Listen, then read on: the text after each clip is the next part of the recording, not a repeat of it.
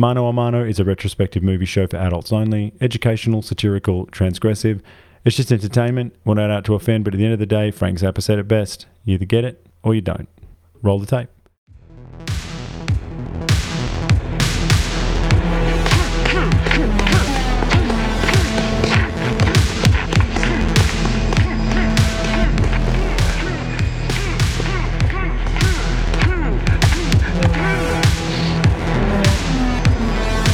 Welcome to Mano a Mano, where men can be men. My name is Jonathan Astro, and with me, Ricky Allpike, a man who will shuffle your deck in ways you never knew possible, and Yuri, the pit boss, with eagle eyes, and for the next hour, he's going to watch Ricky doing card tricks using my deck.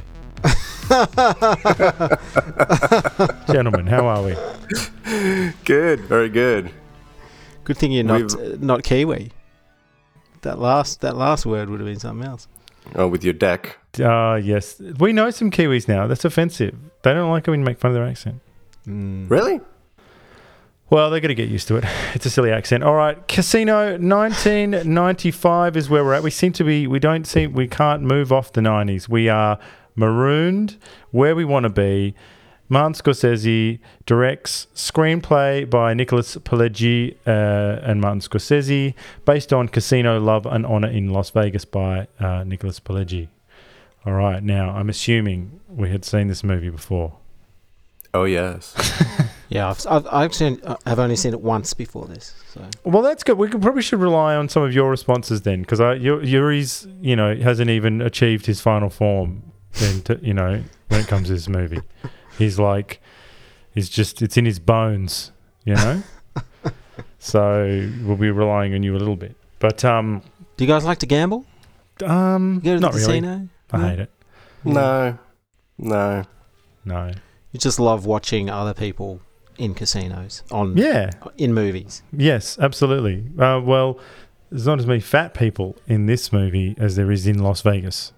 True, and there are a lot of the dons and the gangsters and stuff are, pretty weighty guys because they just sit around and eat food and talk about their dealings. So this was a $40 to $50 million budget. Box office, I was really surprised. Box office, $116 million. I don't know why I was surprised, but it was because we've done so many that didn't do well. Yeah, and this one did quite well. Yeah, that's 116 worldwide. Yes. Yeah. So, who knows how much they spent on marketing, but still, it was a popular film. People went to see it. And we can get into some of the reactions later. But look, maybe before I get into the synopsis, where do you fit this on Scorsese's timeline yourself? I might as well start big. This time around, I finally realised what's wrong with this movie. After all those views, I finally realised what's wrong with it and why it's not Goodfellas. Okay. But it's still up there. I mean, I think maybe Goodfellas is my favourite Scorsese. Then maybe, I don't know, Raging Bull, Taxi Driver.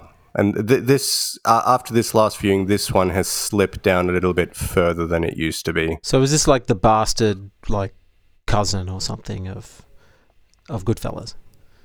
Well, actually, I listened to a making of feature about this, and I tried to record a little voice memo from Scorsese himself.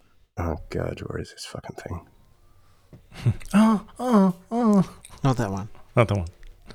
I'll leave that one in. There's no doubt about it that it's a kind of a sequel to Goodfellas. And not direct sequel, but it deals with that world, but only on a bigger scale. And more a film of excess, a world of excess. And that whole kind of thing of excess, and I've got another one here as well, actually, where you... Yes, right. It's based on riffs, in a way. Men talking, telling stories, going off on tangents and digressions. And how far could you go off on a digression and still bring it in? Back in it, cut it to a certain point as fast, and then bring it back into the main line of the narrative. And that's always, some people have agreed that happened in the film, and Others said that's one of the problems with the film. It didn't happen. But it's a style that we kind of started in Goodfellas, and Nick and I. And so Nick and I took that style that we developed and took it to its furthest limits of shaping with many asides taken through the narrative by the use of voiceover. So it was kind of, I had this revelation after watching it, and it was actually good that he seems to pretty much be reinforcing what I thought was, I think it was, it's a de facto sequel to Goodfellas, but I think he's pushed the style way too far in this one. And then I think it just stops being as engaging. So I had a note where the first scene that people have more than a couple of lines back and forth is not until, I think I wrote down 28 minutes into the movie. And that where it's the first scene where it's still a very, very short scene. I think it still goes for less than a minute. And the first scene that's of any sort of decent sort of length isn't until after the 1 hour mark. Up until then, it's mainly montage. And I mean back and forth lines as in actual dialogue as opposed to voiceover. Up until then, it's basically a montage of music and slow motion and voiceover with the odd kind of actual dialogue thrown in here and there within each scene, and then you're on to the next one and the next one and the next one and the next one. Yeah. And I think the reason why he's done that is to basically, it's almost to show off the, or to complement the excesses and the style and the pace of casinos of Las Vegas, of this kind of lifestyle. And when the first scene that really slows down is the one where Ginger is asking for money, but she won't tell him why. And it's after that the movie kind of really slows down and kind of gets back to a much more normal pace where, the glitz is kind of worn off and you're starting to deal with, some of the real things left over after the triviality of this lifestyle is worn off. But yeah, that was to me kind of... Isn't that great? Didn't you just talk yourself into it being great? Well, I mean, having said all this, it's still a fucking great movie. That's true. Before we dig any deeper on this, you want to hear what it's about? Yeah, we should do the synopsis. I was a hell of a handicapper, I can tell you that. I had it down so good that I ran paradise on earth. I had one of the biggest casinos in Las Vegas to run for 10 years.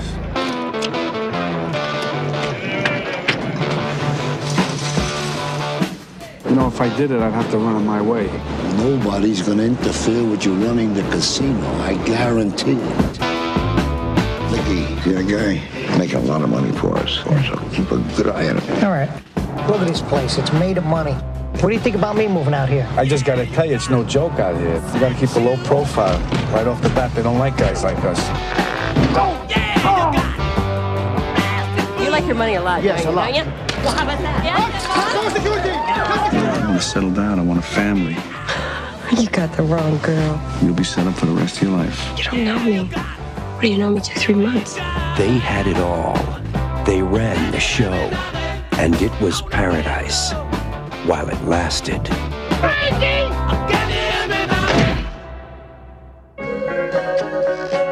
They found a guy's head in the desert. That's no good. We got a problem. He doesn't listen to me. Maybe you should get lost for a while. Take a vacation. Can't make it any clearer, Sam. I would just get out. I tried to do everything for you, even though I knew deep down inside you would bury me. I buried you. You buried yourself. I have to be able to trust you with my life. Can I trust you? Can I trust you? I will go to the FBI. I will go to the police. I am not protecting you anymore. You want me to get out of my own town? You only exist out here because of me. He's a loose cannon. No! Stop it! You realize what you can do? You can get us all killed! You want to get rid of me? Here I am. Go ahead, get rid of me.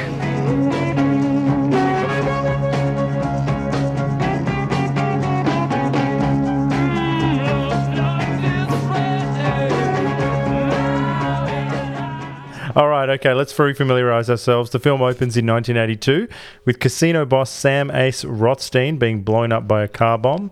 We flash back 10 years to where it all began. Because of his stellar record as a handicapper and a moneymaker for the mob, Sam is put in charge of the Tangiers Casino, where he presides over everything large and small, but without an official gaming license. His childhood friend and ferocious mob enforcer Nicky Santoro is tasked with making sure no one lays a finger on Sam. Sam's main job is not so much the day-to-day operations of the casino, but really to protect the intricate skim operation that is in place at the Tangiers. In short, the mob has a crew of guys inside the count room and is bleeding cash from the place. While Sam focuses on maximizing profits, Nicky goes to work on the streets of Las Vegas. He robs, cheats, and steals everything he can, and violently does away with anyone in his path. Nicky predictably gets himself banned from every casino in Vegas and is watched like a hawk by the authorities. Sam falls hard for a former prostitute called Ginger, played by Sharon Stone, and makes an arrangement with her, hoping that she will eventually develop feelings for him. He marries her and guarantees to her that even if they break up, she will be set up for life. Problems begin almost immediately as Ginger is still in love with lowlife pimp and scamster called Lester Diamond, played by James Woods, who Sam springs trying to get 25 grand out of Ginger. Sam has him beaten up, which sends Ginger further into a spiral of drink and drugs. Sam fires an incompetent casino floor employee who happens to be related to the county commissioner, a guy by the name of Pat Webb. And then Webb goes to see Sam to appeal for his brother-in-law's job back, but Sam holds firm. Webb has the authorities begin looking into Sam's background and his lack of gaming license also. Sam goes to court but is denied, and rather than go quietly, he begins hosting a television program directly from the Tangiers, Aces High, and generally begins to become more and more loud and flamboyant. He complains that Nicky's wild actions have brought down heat on them all, and Nicky confronts him in the desert about his complaints. Nicky doesn't kill Sam, but he makes it clear that he runs Vegas and not to go over his head again. The mob back home in Chicago are frustrated to find out that their skim operation is being skimmed, so they ask a underboss called Artie Piscano. They task him with the job of pulling everyone into line. Artie's annoyed at having to outlay cash to go back and forth from Vegas, so against orders, he begins to take detailed records of the expenses. There's already a wire in his grocery store relating to an old murder, but when the feds hear information relating to the dodgy running of the Tangiers, they open a full investigation. Ginger is now out of control with Lester, she tries to flee to Europe with hers and Sam's daughter. She returns, but Sam overhears her talking about wanting him dead, so he kicks her out of the house. Ginger cries on Nicky's shoulder, and the pair begin a torrid affair. Sam discovers the affair and is worried for both of their lives. That's his and Ginger's lives. Ginger lies about cooling off and instead gets more involved with Nicky, eventually asking to have Sam killed, which ends the relationship with Nicky. Ginger finally leaves Sam and takes off with her money. She's picked up by the feds, but she doesn't talk, but by then it's too late. They have all the evidence they need. The feds close the Tangiers and arrest the mob bosses, which triggers a wave of murders, basically anyone who can testify against them. This includes all the guys included in the skim operation. Ginger subsequently dies by a hot dose of heroin, but it's unclear if it was a hit or not. A car bomb explodes under Sam's car, but he manages to escape, and it's clear that Nicky ordered the hit. Finally, Nicky and his brother Dominic are murdered for their recklessness, including Nicky messing around with Sam's wife and the attempt on Sam's life. The mob is booted out of Vegas, and the corporations take over, and Sam is right back where he started, a professional gambler who knows the score. Okay. Long. Very long. That's the plot, though. That's the plot. Yeah. Like, you can't. I mean, that's what they wanted. So now I got a couple of things. Just quickly, I wasn't paying attention enough of the 150 million times I've seen this. I never really paid attention that Ginger's death was most likely a hit. I just thought she just died, like of heroin. But really, just before in the scene before, she's like going no, as if she's been held down or something. Oh. And so I think it's probably now when I watch it now, I go, oh, yep, they killed her. And also, I took it for granted that Nicky is trying to be the number one guy in Vegas. I never really I didn't know what the fuck he was doing. I never really questioned it. He was just a maniac. But then this time I'm like, oh no, he wants to be number one, and that takes a certain amount of, like, he's going to have to take on all those bosses and stuff, or their proxies eventually. But what does he do? Does he sell drugs? Does he skim? He steals. He steals, yeah. He's not into drugs. It's robberies, jewelry, and scamming the casino. So, like, old-fashioned scams. He'd have people doing signals at the table so he could just So he was running those guys? No, not those guys. He was doing his own stuff. And he would just plant guys in the casino as well. What do you reckon? And also other times where he would take on, like, he'd go to the casino and gamble, and then if he came out on top, he'd cash out and make them give him the chips. If he lost, he just wouldn't pay. Oh, he also did that to bookies as well. So he would... Yeah, that's right. He would gamble. Sorry, he was doing that to bookies, not at the casinos. Yes. But he did it at the casino, though, because he goes, hit me, and they give him a card, and then he goes, stick this up your ass. And then he goes, hit me again, stick this one up your sister's ass. To the Butte. Oh, look at this Butte. He was apparently actually a real... he was a non-actor. He was actually a casino shuffler. Yes. Dealer, sorry. He said he'd met the real guy. That dealer said he met the real Nicky. And he said he was much scarier. And also... Did way worse stuff. From the, the two guys that they catch at the beginning who are sending those signals to each other. Yes. The guy with the glasses whose hand they don't break, it's the first AD. Oh. Great performance. Is that the best first AD performance since Bloodsport? Yeah. Oh, I don't know. That Bloodsport guy, he was something else. He made the movie. He's the guy. When you step out of the light into the narrow corridors, it's time to protect your nuts, guys. Oh, that's the main Asian dude that we love. You're Jackson? You look like Jackson. Yes, he's awesome. Yeah. Whereas this guy... first ADs can surprise you. I'm pretty sure Bob from Twin Peaks is an AD as well. Right. But this is great. That guy's great. In this scene, the cheater. He's like, you can leave here, with the money. The money or your thumb? That's right. Yeah. And then he just goes like he's so scared, so wonderfully scared. Look what they did to my hand, man. All right, I'm going to give you a choice. You can either have the money and the hammer, or you can walk out of here. You can't have both. What do you want? I just want to get out of here. And don't forget to tell your friends what happens if they fuck around here. You understand? I'm sorry, I made a bad mistake. You're fucking right you made a bad mistake. Because if you come back here, we catch either one, we're going to break your fucking heads and you won't walk out of here. You see that fucking saw? We're going to use it. You don't fuck around in this place. You got it? Yeah. Get out of here. Thank you. Well, you mentioned voiceover before, and that's one of my bugbears of this film, is that there's so much voiceover, and it goes like that first hour or so. It's just so much voiceover that I really can't stand it. But also, the voiceover swaps between De Niro and Joe Pesci, but then at 2 hours and 22 minutes, that mobster bagman has one scene where he does voiceover. Why not? That's just ludicrous. Why did that need to happen? Well, this is an example of... I love it. I've always loved it because, they do it in Goodfellas as well, because we hear his wife as well at one point. She says, I had to admit I was turned on. Henry's wife.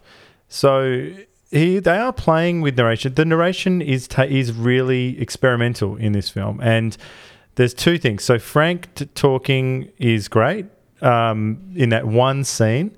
And then, and I found this out this a long time ago because I had a 5.1, it's Nicky getting killed in the narration, which is brilliant. So he's talking, he says, he's going blah, blah, blah. He's talking and then he goes, like in the booth and on the screen, because I've actually had a version of it where you could take the narration off. It was an old DVD, and I did it by accident one day, and I heard him screaming on the screen. But then when I put the narration back on, he screams in the booth as well. So he's narrating. It makes it like Sunset Boulevard or American Beauty, where he's narrating a movie where he's dead. Yeah. You know what I mean? And so that's quite brilliant. Well, no, not quite, because we hear him die. He dies during the narration, actually. Yes, that's what I mean. Yeah. So he's narrating right up to the point where he dies. Yeah. You're right. Absolutely. We don't hear him after that. Because in American Beauty, he goes, he's already dead. Yes. And he's retelling the story. But in this one, we're with him in the voiceover as he dies. He goes, in voiceover when he gets hit. He goes, that's right. And it makes it like Sopranos. So, other way around. But I just think that you can definitely, from a formalist perspective, obviously all of this sucks. You'd say, why isn't it just one voice? Why is there so much of it? But they're trying to make it like music. They're really playing with it. And the stuff that I like most about Scorsese, I suppose, is his French New Wave geekery. I love that. I love it when he gets playful, and because mob movies that don't have a guy who knows all about Godard and all of this really playful stuff that they would do with their camera and everything, which is where all that stuff comes from. Like guys that do these straight mob movies, like I don't care about fucking Road to Perdition and whatever. You know what I mean? I know you got a soft spot for Yuri. Fucking dare you. No, it's fine. It's fine. Okay. It's fine, but it's not like this. Like, the stuff, this guy loves cinema, and he just like everything it's so much geekery in there, like using Saul Bass to do the credit sequence, That's good. Yeah. Links it to cinema history, links it to Vertigo and all these great films, having L.Q. Jones as the commissioner who goes to get his son, brother-in-law's job back. He's like a Peckinpah cowboy, a bad guy, So these sorts of things are what make it so great, He had a bunch of comedians. So one of the senators, Don Rickles, Kevin Pollak, who was actually started as a stand-up. And I never knew he was funny until way later in life. Yeah, I know. Yeah, because I mainly knew him as... Well, first the guy from A Few Good Men, and then like this guy and this. And Usual Suspects. Yeah. Well, that came a little bit later. Yes. But one of the Smothers brothers is one of the senators who's at the Senate hearing, and he's great. He's the guy because he goes. Was I at that dinner with you? Yeah. Was I? At least tell me that. Was I at that dinner? He goes, you were at the dinner, and he goes, okay, great. So like 3 comedians not doing anything even remotely comedic. Well, but then I've heard Frank Vincent talk about how he says that he and Joe Pesci come from a comedic background. They consider themselves sort of comedic performers. Okay. I heard Thelma Shoemaker talking about a lot of Nicky's lines being really funny because they on the narration, they rewrote a lot of it in post, obviously. So it's very different in the script, and so they've tailored it to and refined it, and she comments that a lot of Joe Pesci's things are quite funny. Yeah, I mean Pesci's has always kind of been quite funny, but that's also what's made him even more terrifying. Yes, because of that crazy switch, and you don't know when he's joking and when he's not. So it could be a joke, or he could be about to murder you. I see you fucks you. Well, what do you think of Joe Pesci stroking that woman's hair after he shoots her in the head? What a creeper! That scene's crazy. Anna Scott, or whatever her name is, the silent partner of Green, and just coming in, shooting her a million times in the kitchen. Head. Just dull shots, and then just leaving it. Why is he even leaving her sitting up? Why? And why does he stroke her hair? Like, well, it's what makes it interesting. Like, I guess he does a lot of weird stuff in it. Well, I mean, a shittier version would be for him to have shot her, and then to go, oh, she felt funny, like in fucking The Departed. Oh God, don't talk about Departed. I don't care about. Can I come clean? I don't care about Leo and Marty together. I'm sorry. I don't. I don't hate it, but it's not my favourite. They're fine, but when people talk to me, I'm just like, oh, shut up. Like, let's just talk about the good stuff. Why are we this guy's? He's just running down the clock, okay? I think people who are all about The Departed haven't seen a lot of this stuff. Haven't seen other mobster movies, you know? Well, look, I wanted to talk just quickly about, and this is something I talk about all the fucking time, but so Nicholas Pileggi, who wrote Wise Guy and wrote the book for this, they actually, interestingly, they wrote the screenplay. He came to Marty with the book idea he was writing, and Marty said, "Oh no, let's write the screenplay first." So they wrote the screenplay. Nowadays, it would be the other way around. You would release the book first, hoping it would be a bestseller or that it would do well, and then you pitch the movie. Yes, that he says that was traditionally what they would do anyway, because they wanted it to be. You want it to be out for a year, you know, of people reading it. And he goes, but anyway, so he went. They went a different way. But hearing this guy talk, Nicholas Pileggi is a big part of why these movies are great. Like him and Marty as well. Like just the way they talk, Marty and him, and the way they talk. This fast talking, the images and the stories they are. You know, Nicholas Pileggi talks about, like, you know, he's met all these guys and the way they talk about killing a guy and all the funny stuff that happens when they kill guys. And he's like, one thing he says, he goes, yeah, I thought about these guys. He goes, they're great fathers. You know, they're great guys. They're great. They're great friends. He goes, they just don't care about your pain. He's like, they care about their pain. They don't care about your pain. And so I just am yet again fascinated by how can you be a Hollywood liberal like him and interested in crime and talking the way he talks, and, you know, all of the stuff in this movie is offensive to everyone. So how can you be that guy now? Are you allowed to be that guy? You know what I mean? Because you'll tell some story about a mobster and something he did, and then an intern would say some shit about needing to queer up the space or something about Latinxes. Yep. And the conversation's over. Like that chess move is death to interesting old liberals like him and Martin Scorsese, his silence is deafening, by the way. But you know what I mean? Like, yeah. I'm just fascinated by that. Like, because this movie is around because of a guy like that, who went and talked to these interesting guys and brought their stories back. Whereas now you'd say, you know, where are the black and brown women in this movie? And then it's game over. The movie's game over. Then we don't get any of those great performances. We don't get Sharon Stone's performance. We don't get any of it. No. Help me, Yuri. Help me. Times have changed. I mean, what else is there left to say? you just want to say, look, man, just shut up. Like, just get on. No, I mean, like we've said it all. Like it's fucking horrible, and it's a fucking shame, crying shame. It sucks a big one, and I've been like, just I got stuck. So, you know, when we did our last podcast. And Astro, you said someone was giving 90s movies like a bit of shit. You copped a bit of shit for saying it was yes. That is such horse shit, because I've been going through a big 90s kind of retrospective of just anything 90s, because it's so much better than anything today. It's not even close. Again, and I mean, imagine going to the movies and seeing this. 1995, the megastars in this, the supporting cast, yet again, huge supporting cast of interesting people, powerhouses in their own right. The James Woods is there in the background.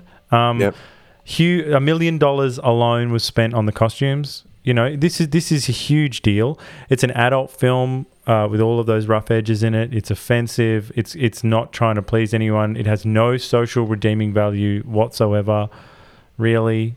You know, it's a bummer. So I don't get it. Like, you know? Yeah.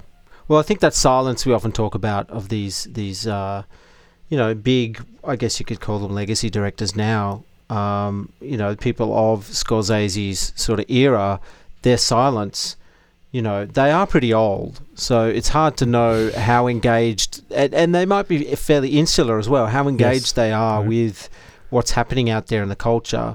Because I'm sure Scorsese could probably get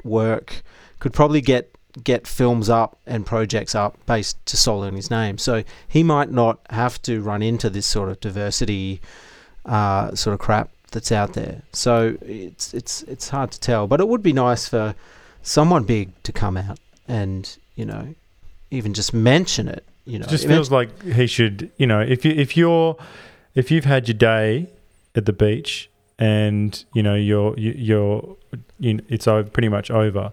I think you owe something to everyone else. He could at least look at Steven Spielberg and go, "What the fuck is Latinx?"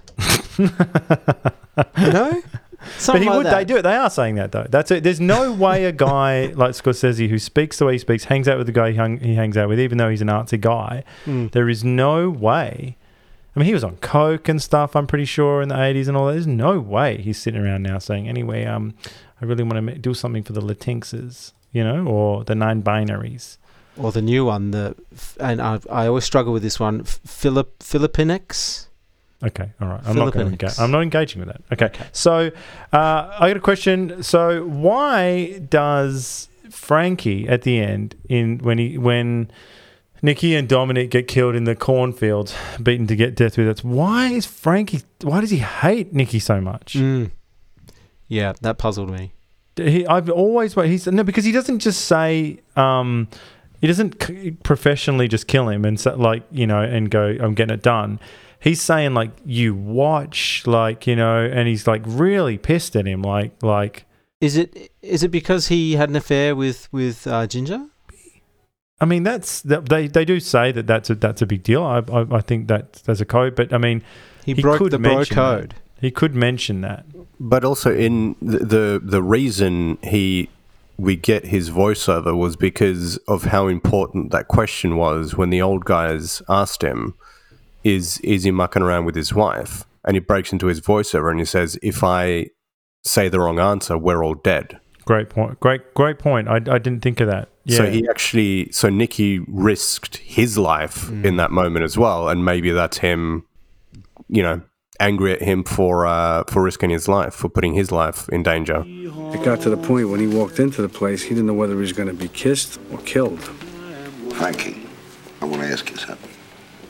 It's private, but I want you to tell me the truth. Of course, Remo. I want you to tell me the truth, mind you. I always tell you the truth, Remo. Frankie, the little guy, he wouldn't be fucking the Jew's wife, would he? Because if he is, it's a problem. What could I say? I knew if I gave the wrong answer, Nicky, Ginger, Ace, all of them could have wound up getting killed. Because there's one thing about these old-timers. They don't like any fucking around with the other guy's wives. It's bad for business. So I lied. Even though I knew that by lying to Gaji, I could wind up getting killed too. I mean, that scene is off the charts. I've got to say, I find the violence really hard to take in this film. I can't watch The Vice. Fucking pussy. The Vice. That's what this show's about, all right? Did The Vice come across your trivia?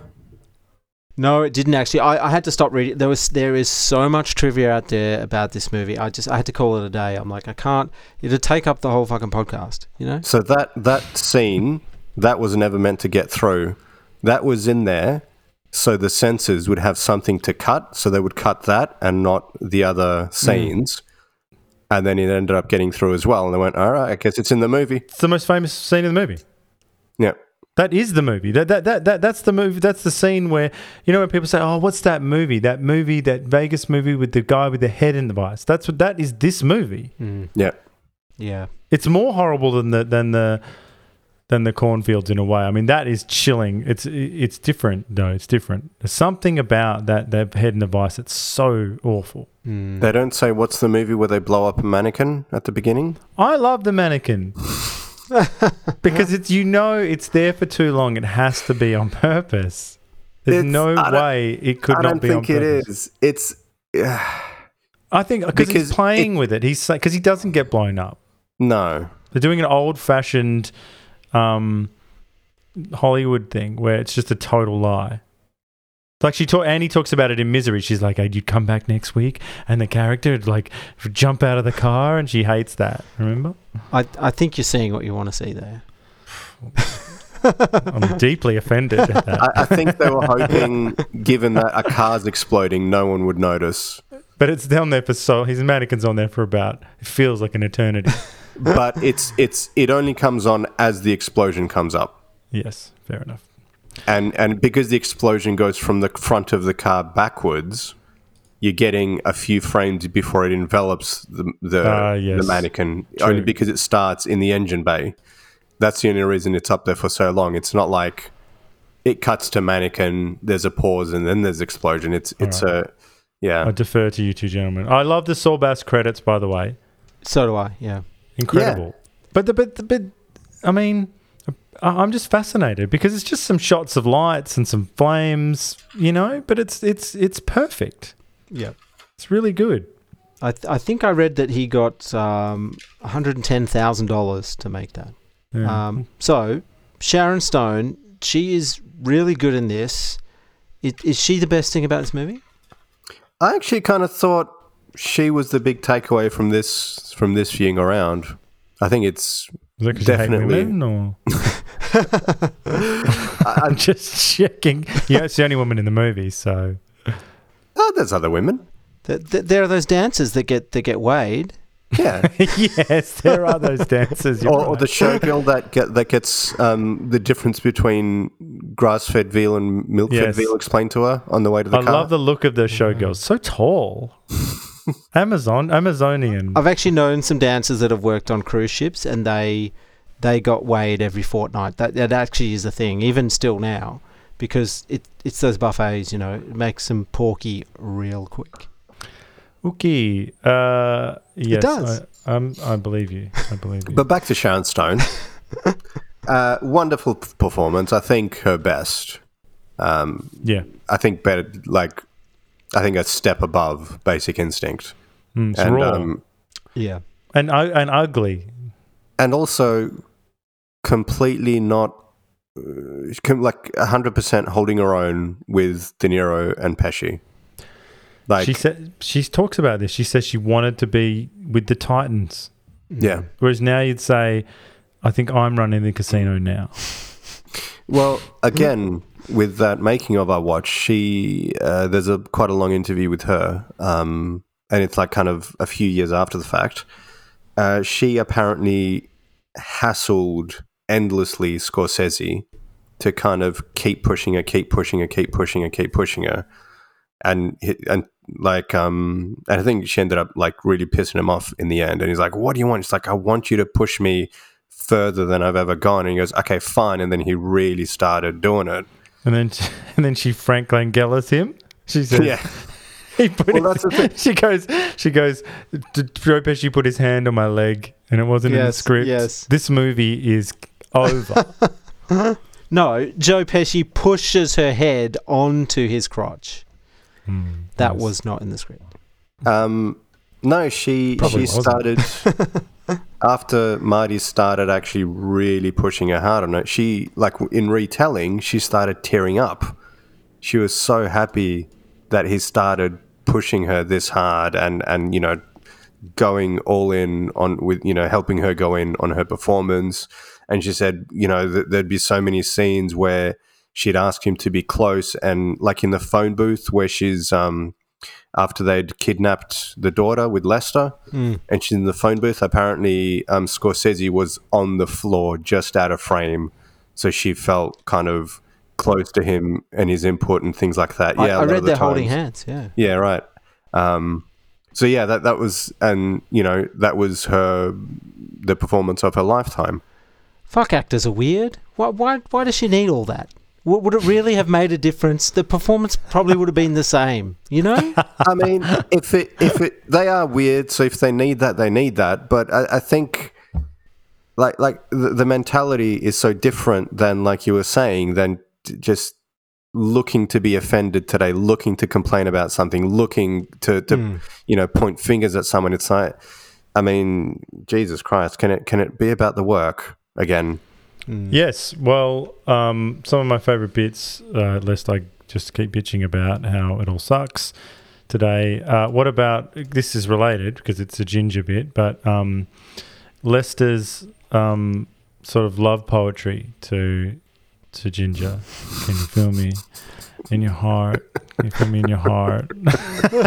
What do you think of that? It's actually it's a lot like Sport's love letter to Jodie Foster in Iris in Taxi Driver. He's saying mad shit to her as when they're dancing and stuff. You know, so it's just scamsters, pimp scamsters.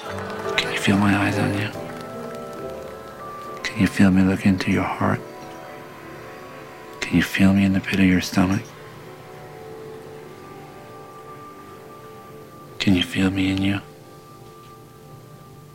In your heart? Don't make me come there. Answer me. I love you. But baby, do you know that I love you too? No, Lester. Do you know that? Yeah. This is the best thing I can do for my life right now. That's right.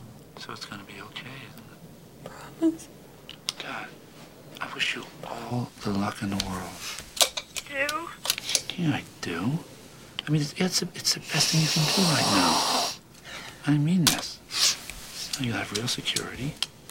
Sweetheart, you're going to be situated just right in Vegas. Come on, this is great for us. You know, I'm always going to be here for you. I ain't going no place. Huh? What I never fully appreciated until this viewing is when he's doing that, he's doing cocaine with a hooker. Yes. He is, yeah. Yes. James Woods is a delicious piece of shit in this film, you know. And he is. One thing that I found quite interesting is that he is so bad with Ginger's daughter. You see them antagonizing each other in the car when Ginger's on the payphone to Sam, and in an earlier scene he yells in her face, I think, when they're doing coke in front of her. And what is she? She's like 9 years old or some shit, you know. Yeah, and there's bits where he says to Ginger, "Oh, she started it," and it's like, "No, you didn't." Yeah, it's like just fully gets brought down to the child's level. Well, that's in my trigger. That's in my trivia. Sharon Stone encouraged Erica von Tagen, the child actress, to annoy James Woods constantly. Great stuff. That's awesome. All right, well, come on, just give me a round table of some of your favourite things. A grab bag, come on. I really respect a man who wants an equal number of blueberries in each muffin. That's what I will say. Okay. We've been doing that line for over a decade. Don't you know how long that's going to take? Yeah.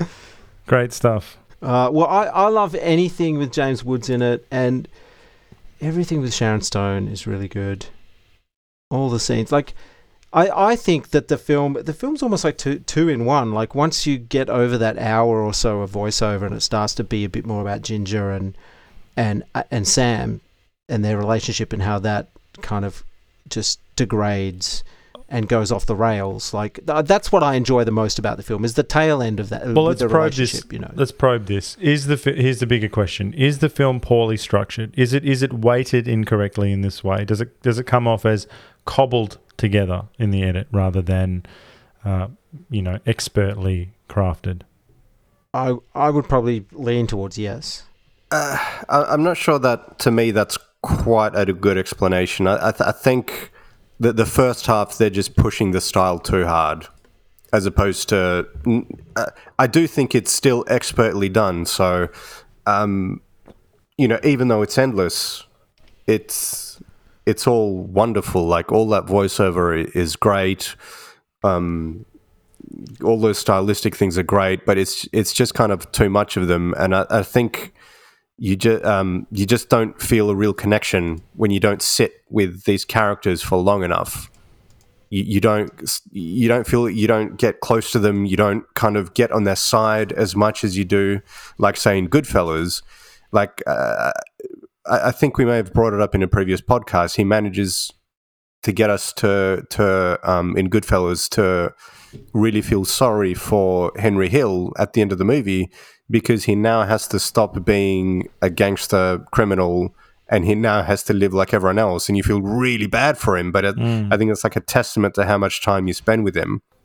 But in this one, you don't kind of get that connection until, like you said, Ricky, until kind of the second half of the movie. So the first half is almost like a preamble or something, but they're just trying to tell such a big story with all these different facets and do so much world building that you lose out on some of that connection, I think. Should this have been cut up and been like The Godfather Part 1 and 2, Casino Part 1 and 2? You know, it's a big enough world for that to happen. I think the material's there. It's hard to say. I don't know. Like then you could have Casino Part 3 and that could be like Donald Trump could be in it. That'd be awesome. Well, Donald Trump is the people they're talking about at the end of the movie. I know. Yeah. He's the guy who takes over. But look, I don't know. Like, I think now we're drifting into. Look, I mean, it's a troubling film. It's brilliant, better than everything else. So let's get that out of the way. Endlessly watchable, funny, beautiful to look at, but there's just something gnawing at you that's not quite resolved. It does, maybe it's come off too hot off the heels of Goodfellas, but then again, The Irishman, which I don't know if either of you have watched, I managed to check that little number out, and I think it's worth just considering it in relation to, because you meant to, I guess, look at it as Mean Streets is the hoods, and then you've got Goodfellas, and then it's Casino, and The Irishman, which deals with sort of a coda of this lifestyle. And there is some stuff, there are crossovers in The Irishman between this story, in a way, the Teamsters and... Yeah, I finally understood what the Teamsters Union was and how they could give loans to casinos. Well, the skim is this movie, and if when you are a dumb kid watching it, or just someone who's not paying attention, you don't understand. You're like, oh, like, but that's the whole point. The whole point is it's money secured from the Teamsters Union pension fund, the $62 million, which is run by Andy Stone in this movie. They get a front man, Philip Green, to be the face of it, but the real power is Andy from the Teamsters and the mob back in Chicago, who put the crew inside the count room, run by John Nance, who begin to steal more. So that's like the whole beating heart of the scam, you know. So there's a bit of crossover there, but Yuri, just quickly, you don't want to ruin it for Ricky, but how does this stack up with The Irishman? Look, the Pacino's performance in The Irishman was great.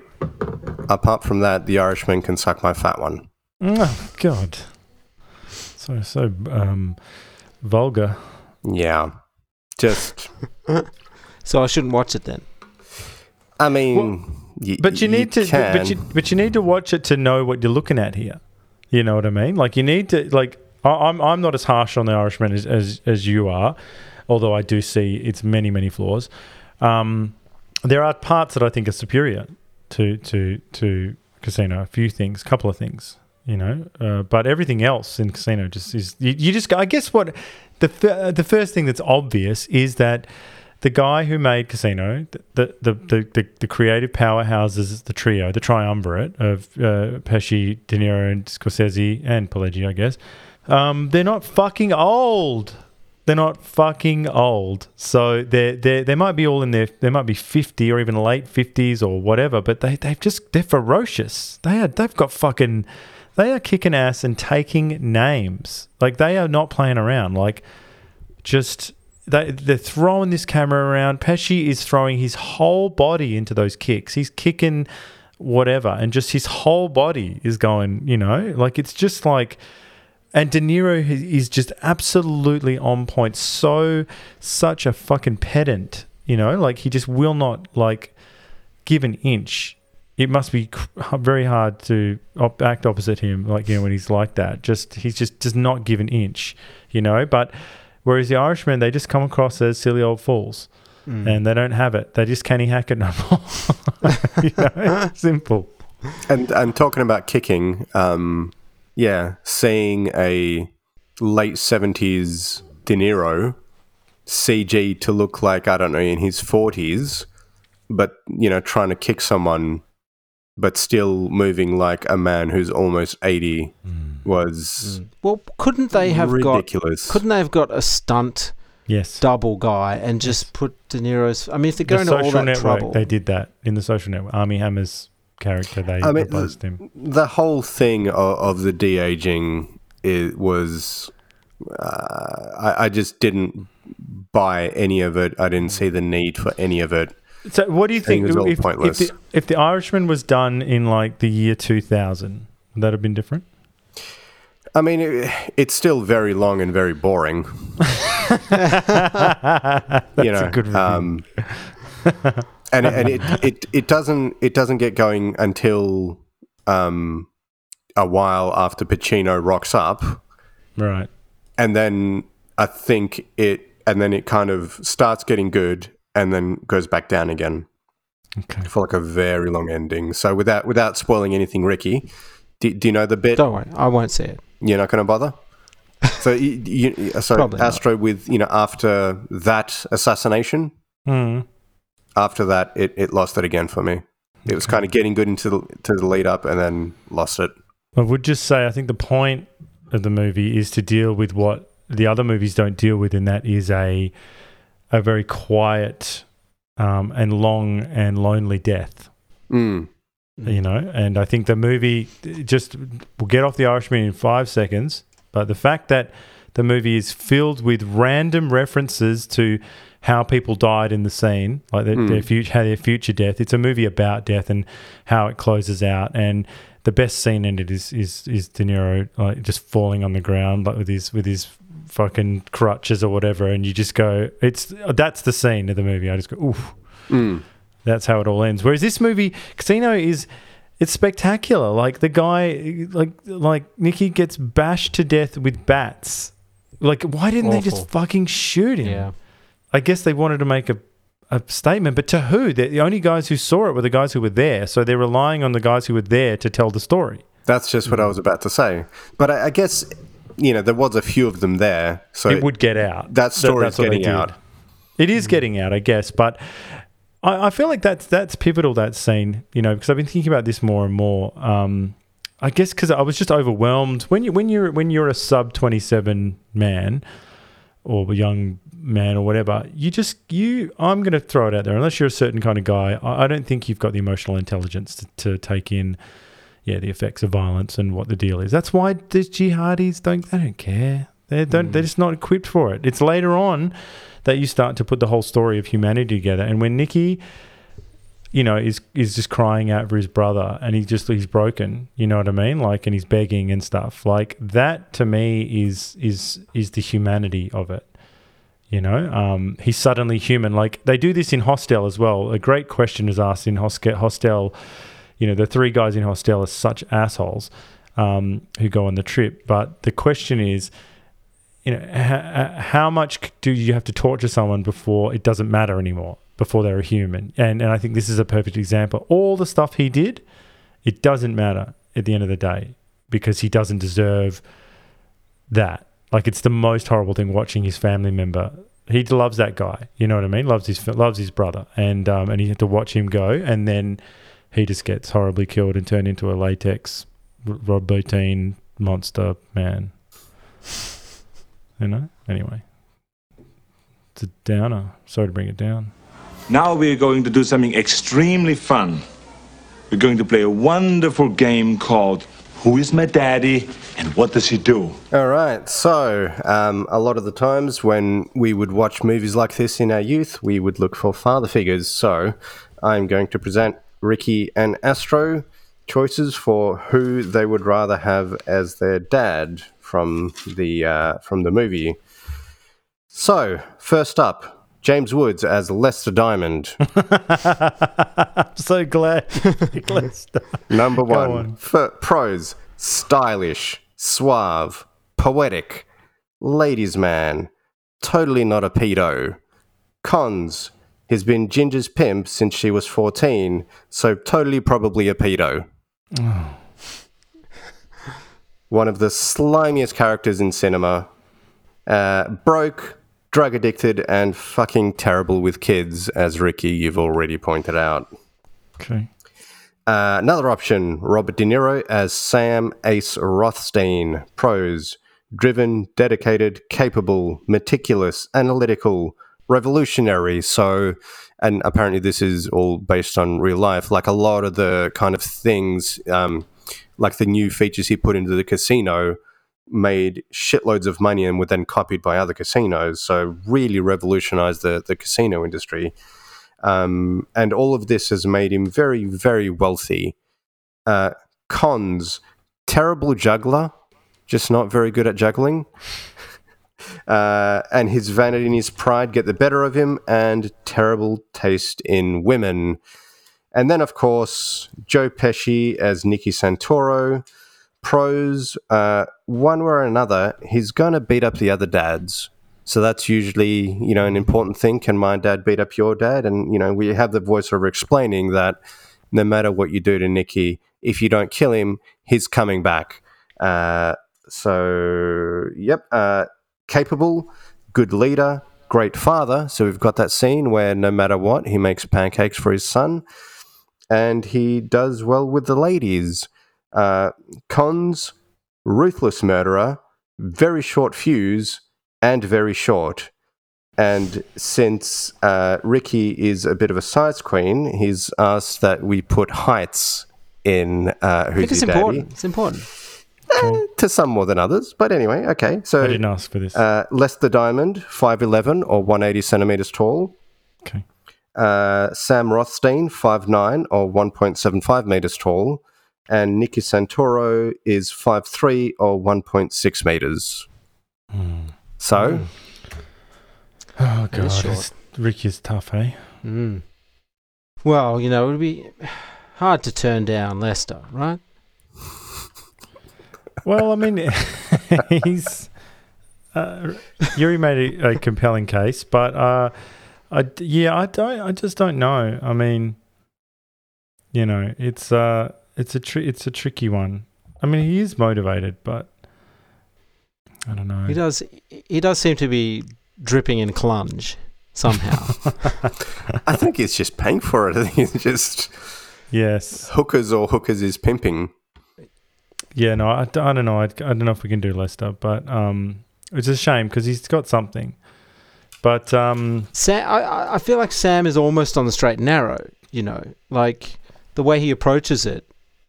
I know he's into illegal shit, but I think he would be the one most likely to cross over into a but into a steady career. Nicky is a better dad, a way better dad. He's there every day, and you're never going to see any of the violence or any of that. That's all good. We see him at the baseball, the pancakes. He never snaps at his kid. Never does any of that. Whereas Sam, we only see him with his kid like twice, maybe. We do. I feel like we don't have enough information for Sam. We don't see him with his kid enough. He cares about the casino though. He didn't say I left the casino every day at 9 to go home. He's working 18-hour days. Yeah. He's not home. True. Nick is definitely the better father. But I think Sam is doing everything he can to be legal. So I think that's what he says. That's part of what he says to the bosses and to Ricky. He says he wants it to be legit. He wants it all to be legal. So the only thing, and it's not even technically illegal, is that his lack of a license, which he brings up at the very beginning. And they said you don't need a license. You just need to have applied for a license. And he goes, "You don't want to come along with me?" He goes, "No, I don't want to come along with you. I don't. I don't want to come along with you." He just wants to run a legit joint. He wants to run a straight up joint. Yeah. You're walking around here like fucking John Barrymore with a, cigarette holder. Look, I think I'm going to go with Nicky. I think he'd be great. I'm in. Yeah. I'm all in. Yeah. I think you make a compelling argument there. I think Nicky's the better father. Great. All right. We got Nicky. Great. We're brothers. Look at that. We are brothers. Isn't that nice? There needs to be some sort of celebration that we become brothers when we pick the guy. But also, so the height didn't matter. I told you I didn't bring up the height. It matters a little bit. It does. It just does. All right, so let me hit you guys with some trivia. This was Sol Bass's last title sequence. I think he died not long after this, maybe, or maybe he just didn't do any more. So most of the conversations between De Niro and Pesci were improvised. Scorsese would tell them where to start and where to end, and the rest was up to them. So the casino scenes were shot at the Riviera between 1 a.m. and 4 a.m. so as not to get in the way of real gamblers. But the casino, they didn't want the shoot to interrupt its business, but at the same time, they tried to use the fact that casino was being shot there to lure in more punters. So they put a large banner up outside saying, Robert De Niro, Sharon Stone, Joe Pesci filming the new movie Casino inside. So they were hoping that would bring more people in. But I thought casinos were a 24-hour deal. Yeah, they didn't actually close down the casino, but they just shot during those quieter periods. Okay. And I think that shot of the old people coming in at the end, I think that's legit customers coming into the Riviera. Oh my God. Yeah. That's the real crowd. Yeah. I love Las Vegas, by the way.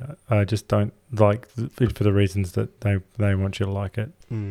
This one's for the ladies. The costume budget for the film was $1 million. Robert De Niro had 70 different costumes throughout the film. Sharon Stone had 40, and both were allowed to keep their costumes afterwards. So, do you think De Niro would be wearing those suits around? I don't know. I quite like some of them. I'm like, oh. I never noticed how he does get a lot more flamboyant, doesn't he? He does. It does over the time. But it does go into it dips into the 80s, right? It doesn't. Yes. Yeah. So 82 is where we finish. Yeah, it's a more flamboyant era. As his character kind of gets more and more flamboyant as well. So when James Woods heard that Martin Scorsese was interested in working with him, Woods called his office and he left the following message: anytime, any place, any part, any fee. There you go. What a sport. It's a shame he's been cancelled now. Has he? Yeah, he's sort of been outed as right wing, so that's it for him. Well, it was only after Elon bought Twitter that he was allowed back on. Yes. He was one of the cancelled. Yeah. Yes, oh, really? Yeah. The producer said one of the most difficult things about filming this movie was actually finding people who would tell them how to cheat in the casino. Because they have a number of those guys that are cheating, but they found it hard to find that information. 2 more pieces of trivia here. The F word is said 435 times, including in the narration. That's 2.4 times per minute on average. The film held the record for the most uses of the word until the release of Summer of Sam, 1999, which also had 435 uses. The record was later broken by The Wolf of Wall Street, 2013, which had close to 600 F-bombs. Fuck. So, there you go. The gangster gasping for breath as he's buried at the end, so that's Nicky's brother, is played by an animatronic. Yeah. I quite like the dust coming out of its mouth. It's gross. Very good, Ricky. Well, I think it's probably time for some locker room talk. Oh, hang on. I've got a few more bits of trivia for you guys. Go on, please. This is exactly what Ricky was talking about. The old bosses, non-actors, all of them. They're great. All of them are all, great. quote unquote, from the neighborhood. Right. Who then went on to have some careers afterwards in acting. They've got great lines like, leakage my balls. Mostly real dealers and pit bosses. Like a lot of those were real guys. Yeah, real cops as well. Like the guys that come to the house to for the disturbance call when Sharon Stone is like ramming the house. Apparently those guys are real cops too. They seem real. Yeah. There's so many people who seem real in this. Yeah. That was locker room talk. I'm not proud of it, but it is things that people say. The locker room talk for tonight, gentlemen. Okay, all right. Just a few things for you here. And here it is, the boys' club. What a time to be alive for cishet men. Robert De Niro, Joe Pesci, James Woods, Don Rickles, Kevin Pollak, Frank Vincent, and on. You might think that this is an incredible cast of powerhouses who bring authenticity, gravitas, and even pathos to this epic. You'd be wrong. Thankfully, steps have been put in place to make sure this never happens again. When this film is remade, me and my comrades will ensure that this cast is given a healthy dose of equity and inclusion. Sam Ace Rothstein will be played by Jennifer Lopez or Michelle Yeoh. Nikki Santoro will be offered to Viola Davis because racism. And sure, these pale, male and stale men can be in the movie in roles in which they are schooled by these supernaturally more competent females. And don't hit me with all this, it's a period piece based on factual material. To that I say, hashtag be kind and fuck off. Boys will be boys. I see no need to harp on about the violence in any way because this is simply a case of the most violent individuals focusing on each other. These pigs simply took a break from oppressing LGBTQ plus people to focus, on each other for once. Also, the crime here isn't that someone's head was put in a vice. It's that Sam Rothstein engaged in discrimination when he had that showgirl fired for gaining weight.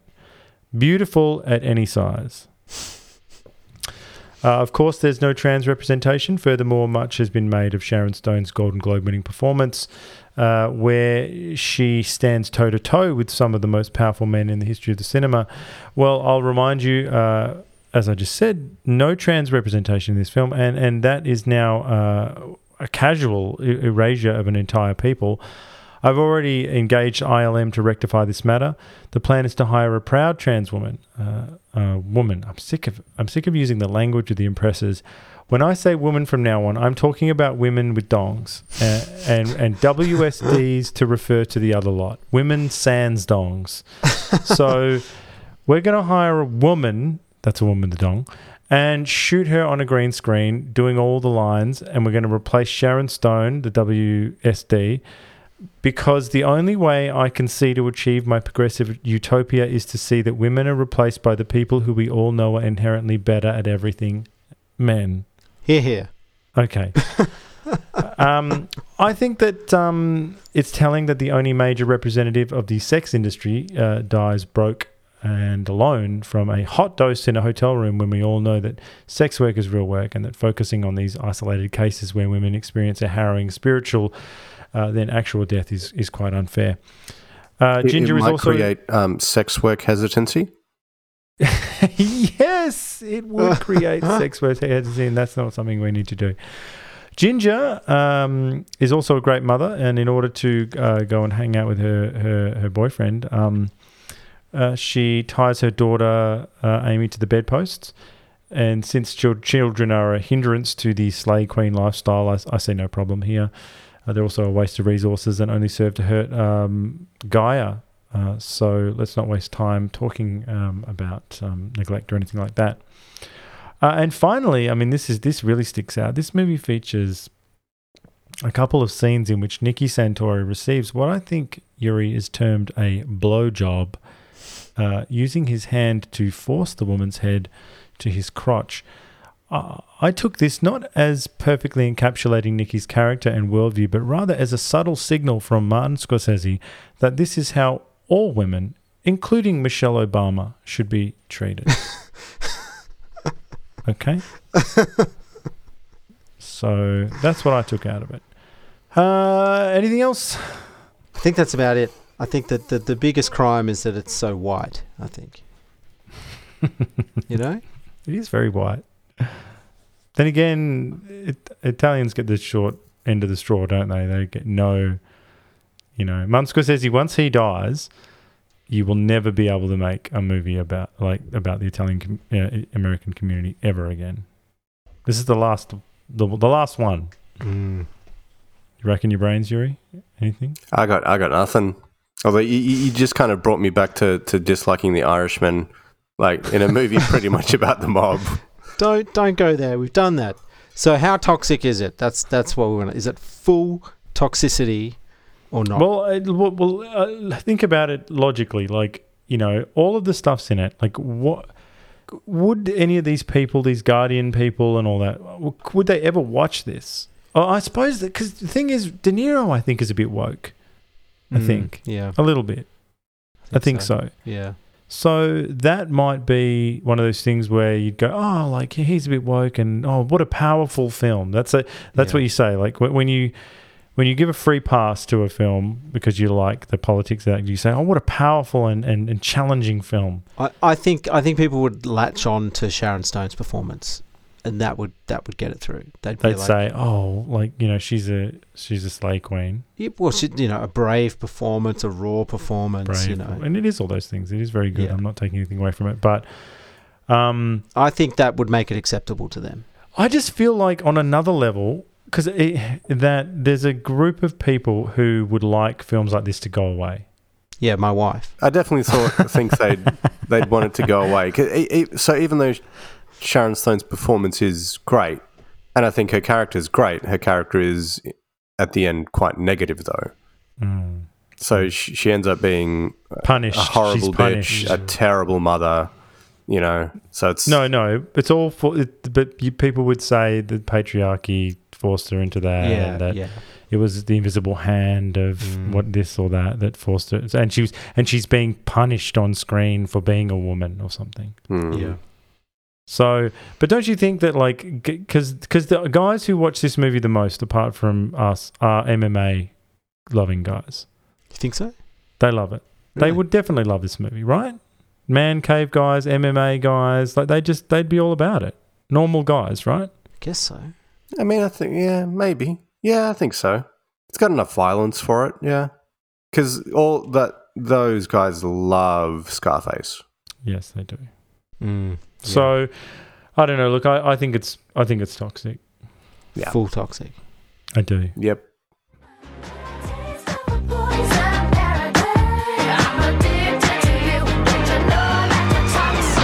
All right, so I'll run through these reviews very quickly. Janet Maslin of the New York Times said the film's journalistic approach resulted in no conveniently sharp focus, a plot built like a centipede, and characters with lives too messy to form conventional dramatic arcs. Regardless, she praised Sharon Stone, saying she will be nobody's idea of Hollywood fluff after this spectacular, emblematic performance. Brave, stunning, courageous. Yes. Gene Siskel of the Chicago Tribune gave the film 2.5 stars out of 4, writing Casino is a sometime dazzling, often disappointing film from the great Martin Scorsese, who too often seems like he's replaying his greatest hits with this picture and not to the best effect. Roger Ebert, he gave the film 4 complete stars, stating that Martin Scorsese's fascinating new film Casino knows a lot about the mafia's relationship with Las Vegas. Like The Godfather, it makes us feel like eavesdroppers in a secret place. Very good. Yep. Well, final word, Yuri. What did you reckon? I mean, I still love this movie, and it's still great. Just, I think, a bit overdone. So I think pushed the style too far in this one, pulled the style back way too much in The Irishman, absolutely fucking nailed it in Goodfellas. I mean, I would just put a bow on that by saying Goodfellas, that's it. Yeah. It's over. Like, that's his contribution. Good Taxi Driver's great. Goodfellas is a masterpiece. Goodfellas is, I think that's the best thing he's ever done, and it's more than... It's one of the best movies ever made, and I don't think we give Ray Liotta enough credit. You notice that Ray Liotta is in that movie? Like, what happened to that guy? Well, he's dead now. Oh, but fairly recently. But he's what's missing, in these other movies. I think because we really latch on to Henry in that movie, and it's just like it's trend setting and. Yeah, it's the beginning and end of the mob movie. And then Casino, it's like they didn't get the memo. They were just like, oh, yeah, check out this. And you go, whoa, that's a lot. What do we got next month? Get this. I've been racking my brains. I thought we've covered a lot. We've obviously done the gangster. We've done cops. We've done a lot of cops, actually. I think we did Under Siege at some point. We've done, Bloodsport. Kung Fu. And I have come up with the perfect film to do next in an arena we haven't spent enough time in because we just did White Man Can't Jump, which was sports. Get this, The Doors. How good's that? Yep. Love it. Never seen it. This is great. This is great. Really? Well, that's fantastic. So The Doors, I just think is perfect. Like, we're talking about men, masculinity, what it means to be a man, all that stuff, you know? Let's do it. Let's do it. And again, I just cannot get out of the 90s. I am trapped forevermore. Another opulent film as well. Yeah, well, that's the thing. I think we're drawn to that era where we were getting these extravagant big movies made by great male narcissists, you know, and we just don't get it anymore. We get these. It's all atomized. These tiny little bites on Netflix. Even like, you know, when they do it, they fuck it up. Like they get Martin Scorsese to do The Irishman, and then it's The Irishman, you know, on Netflix. So anyway, I'm pumped. It's going to be great. Oliver Stone, The Doors. Let's do it. All right. Very good. Well, we said what we said. Did we not? Yep. Excellent. Well, till next time, don't be a pussy. Don't be a pussy. Don't be a pussy.